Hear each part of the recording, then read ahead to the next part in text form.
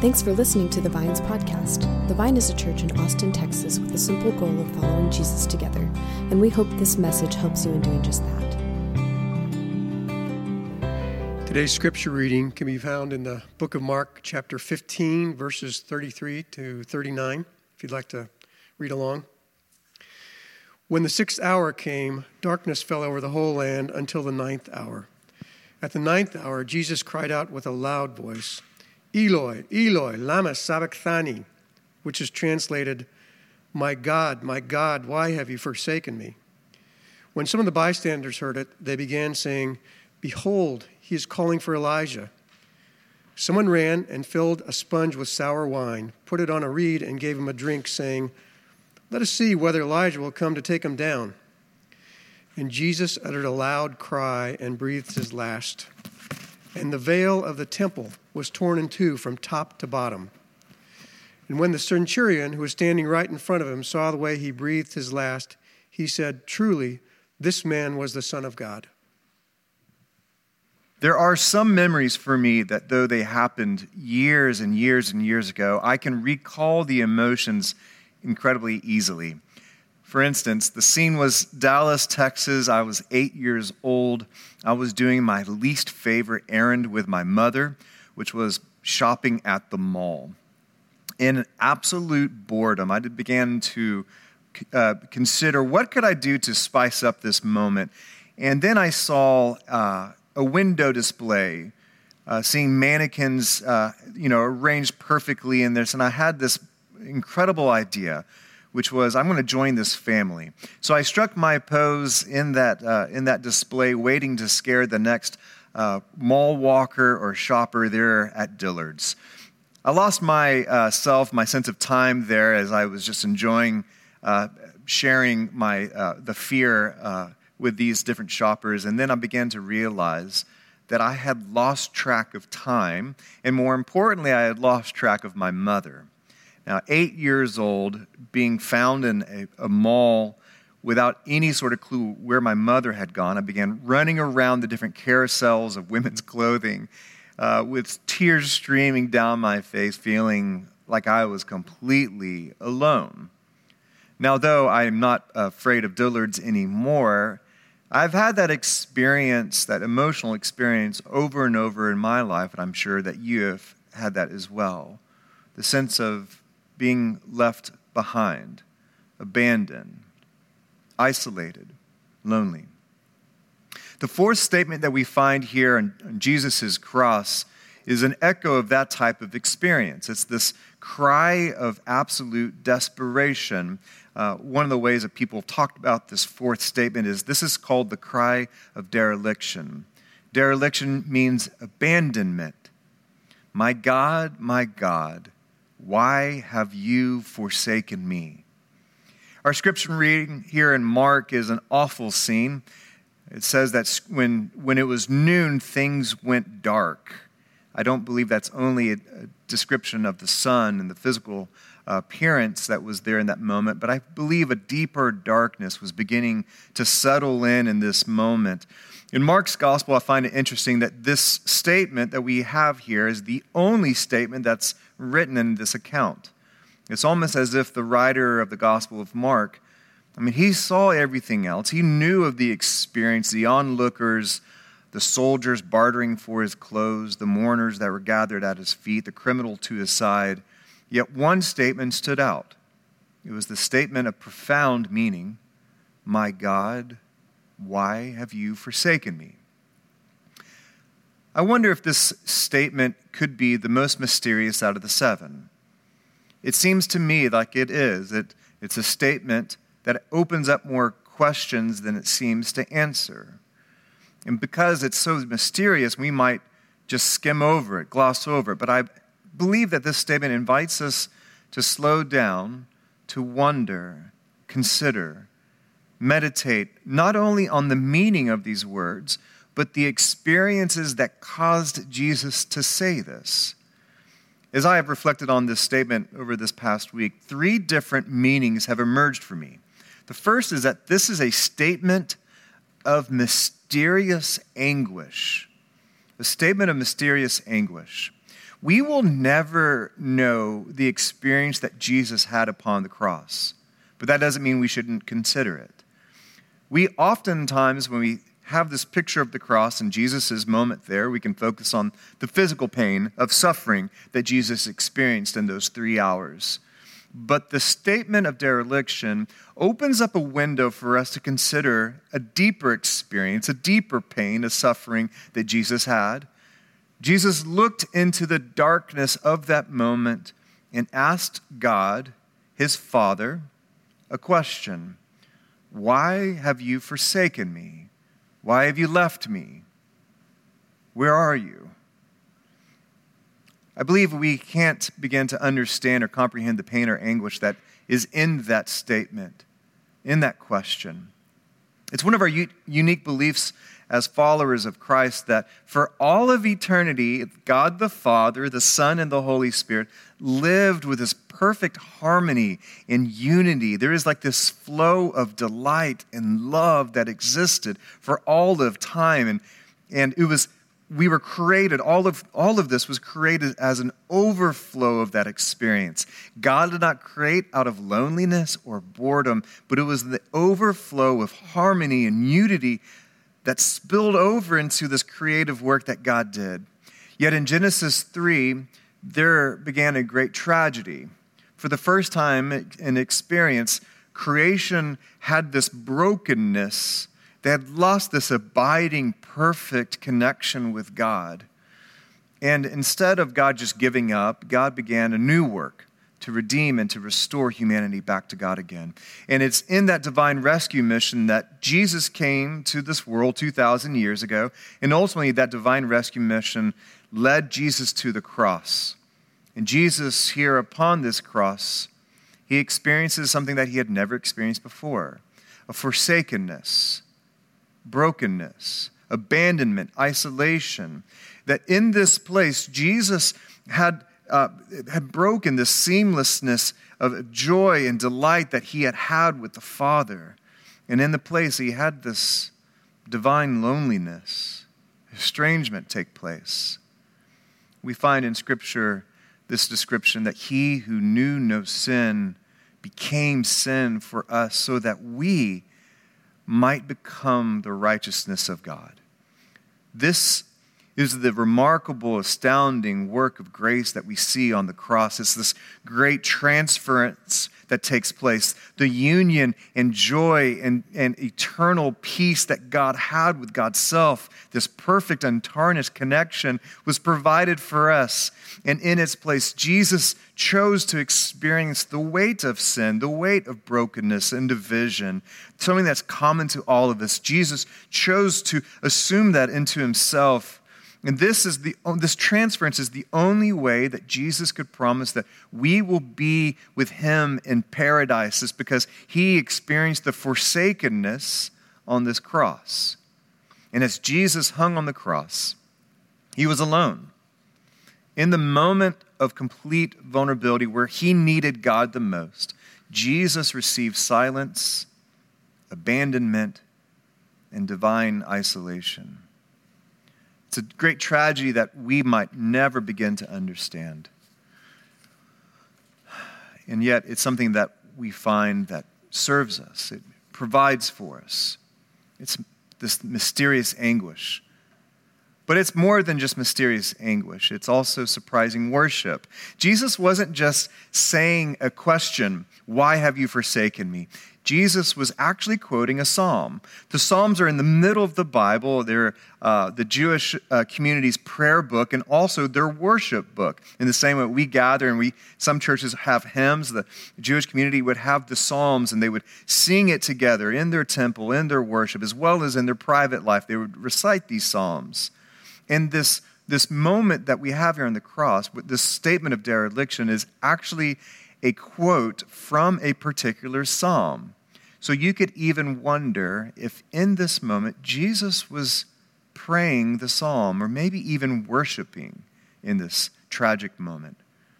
It seems so odd for us, but imagine someone on their deathbed using some of their last breaths to whisper a song, "'Twas grace that taught my heart to fear, and grace my fears relieved. For those who have sang Amazing Grace, you would know that this moment was someone recalling this beautiful song that perhaps was used at funerals in the past and moments of worship and maybe even private devotion. They would know that this was from Amazing Grace. And similarly, people there at the foot of the cross, they would hear Jesus saying the statement of, "Why have you forsaken me?" And they would know, if they knew the Psalms, that this was Psalm 22. It's the very first line in that psalm. It's such an odd thing that such a dark statement would be used in a song. Really, that kind of dark tone is something that the community would gather and sing together. We prefer, our culture, our cultural moment even, prefers anthems of deliverance, a victory song with a catchy hook that reminds us of our hope in God. But there are whole sections of our scripture, whole sections of psalms that are psalms of lament. They are psalms that hold a minor tone, a minor key. They are cries of suffering from those who are afflicted by oppression. They are psalms that wonder, "Oh God, where are you?" Psalm 22 is a psalm from King David that he wrote when he was experiencing the hands of his own enemies. And there are profound parallels in Psalm 22 in Jesus' experience on the cross. What we find there is, it's more than just parallels. These are prophecy, words of prophecy that are being fulfilled on the cross. And it's as if Jesus doesn't want them or us to miss it.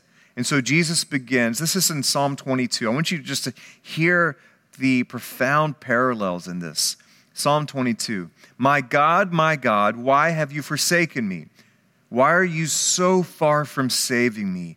So far from my cries of anguish, all who see me mock me. They hurl insults, shaking their heads. He trusts in the Lord, they say. Let the Lord rescue him. Let him deliver them, since he delights in him. A pack of villains, they encircle me. They pierce my hands and my feet. All my bones are on display. People are staring and gloating over me. They divide my clothes among them and cast lots for my garments. This gathered community, perhaps they would begin to realize when Jesus said this statement that begins Psalm 22, they maybe began to connect the dots of what was happening here in this psalm that was used for worship. In singing or saying these words, not only was Jesus connecting the dots into King David's suffering, but perhaps even connecting the dots into the gathered community and how they used these own words and their own prayers and their own worship when they were filled with sorrow. Perhaps in their own moments of darkness, they turned to Psalm 22 when they experienced their own abandonment, when they wondered where God was, when they ran out of words to pray. And so they turned to Scripture with a hope and a prayer. And Jesus, he's picking up the refrain. And for all those who knew the psalm, they would know that. But they would also know that where the cry of abandonment leads, this psalm is not just a pathetic psalm. It's not just a sad dirge. This psalm turns in verse 24 and it says, "For God has not despised or scorned the suffering of the afflicted one." He has not done that. He has not hidden his face from him, but has listened to his cry for help. Perhaps Jesus was saying these words not only as a cry, but also as a statement of faith sung into the darkness, into the void, that though he felt alone, he believed, as the psalm said, that he would still be heard by the one who seems hidden. Many of you perhaps have come to these moments of your own life, and you've said similar words. When you ran out of faith, when you ran out of prayers, what this moment teaches us, what this psalm teaches us, and what Jesus upon the cross has for us is that our cries of desperation and our questions of abandonment are still holy and sacred. God does not care just for our happy-go-lucky worship and praise and anthems that we have, but also God wants to know the deep, honest questions of doubt and of suffering, when we wonder if God is there, and we actually say into the void of those moments, God hears it. And those moments are just as sacred. We need to broaden our prayer book. Our prayer book as a church, we need to broaden our prayer book in our own lives with God. We need to expand what we think of as worshipful. For our Scripture and our Savior are here to teach us that there's profound worship in the dark nights of our soul. And we can join Jesus in believing that God still hears us, and in time God will respond. So the statement upon the cross was first a statement of mysterious anguish. Secondly, it was a statement of surprising worship. And finally, this is a statement of redeeming solidarity. A statement of redeeming solidarity. Solidarity means just to stand with each other, stand by each other. This sacred and tragic question that Jesus poses is common to humanity.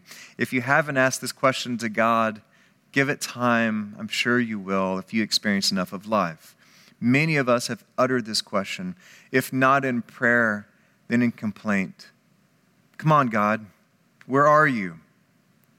You see, to be human is to struggle with this painful problem that if there is an all-powerful, all-loving God, how can God allow so much suffering in this world? If God is truly with us and for us, how come we can experience so much tragedy in our life? I know for me, my experience of suffering and heartbreaking tragedy came 7 years ago. When I got married to my wife, Jen. One of the wonderful side benefits is that a friend of mine from college had already married Jen's sister. And so I came with a brother-in-law named Clay, who is already a friend, and he became a dearer friend. He was one out of a million. But on the way home to pick up his wife at the end of a work day, pick up his wife for a date night, an 18-wheeler hydroplaned swerved onto his lane, and in a split second, Clay was taken, leaving behind 2 young children and a wife ready to go out on a date. This took place, oddly, when Jen and I, we were on a trip that we had been planning and hoping and saving for years. We were a bucket list trip that we had planned. We were in Italy, and in this moment, we were driving from Tuscany to Rome to go, and we decided to pull over and go on a hike, this well-known hike that we wanted to go to. So I turned on my phone just to check and make sure everything was fine. And what I found was just this litany of text messages coming in with condolences. And completely afraid of what happened, I called my mother-in-law who was watching our daughter, Dylan, and all she could muster out was just a statement that Clay had died. I was in shock. Jen collapsed. And everything in our life came to a halt. But we were stuck in Rome. Unable to return for 24 hours, we were stuck there in Italy. And it was so odd to be in a place, such beauty and history, but with such sorrow. And I remember the moment when I was by myself for the first time. We had checked in our hotel. Jen went downstairs to get something, and I was left in the hotel room alone. I had been holding in my anger for hours. And when Jen stepped out, I just turned to God, not knowing what to say and not caring enough to actually try to craft a prayer. I just remember extending my hands towards God, and the only thing I could say is, "You're getting all of this." And I just began to acknowledge my incredible amount of anger, my doubt, my questions, my overwhelming bitterness. And looking back without words, I think that was probably one of the most honest prayers of my life. After some time, after hours of being in that hotel room, we grow tired of those walls. And so we decided just to walk around, hit up a couple spots. And it was just bizarre, the juxtaposition of being in this such romantic, historic, moving place, yet just moving to different locations and just crying with each other. We looked absolutely pathetic. I'm sure people looked at us and thought it just another honeymoon off the tracks. One of the spots we visited was St. Peter's Basilica. We entered into this ornate, incredibly beautiful chapel with herds of tourists, cameras in hand, ready to snap it all up. And I began walking through this grand place that was so sacred, and I found myself incredibly annoyed. I think it was the bigness, the ornateness, the grandeur of the space felt so off to me. God is so powerful, so beautiful, so good. Really? Feeling far from God, I was ready to leave. I turned around, and on the way out, I began to see a statue off to the left-hand side of the basilica just before the door. I went closer, and I saw it was a statue called Pieta, constructed by Michelangelo. This is the only statue that I believe he constructed.